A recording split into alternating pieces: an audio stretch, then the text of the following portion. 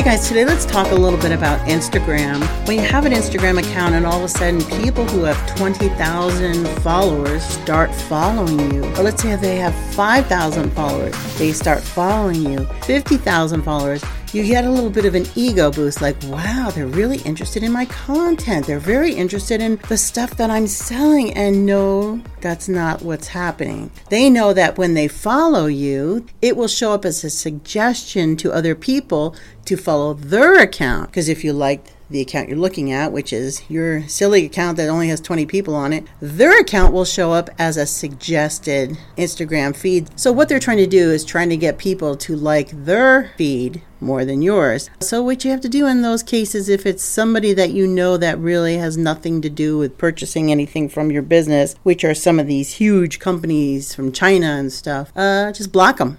Block them, block them, block them. Do not follow them back. You have no interest in their stuff, right? You should really be following way more real people.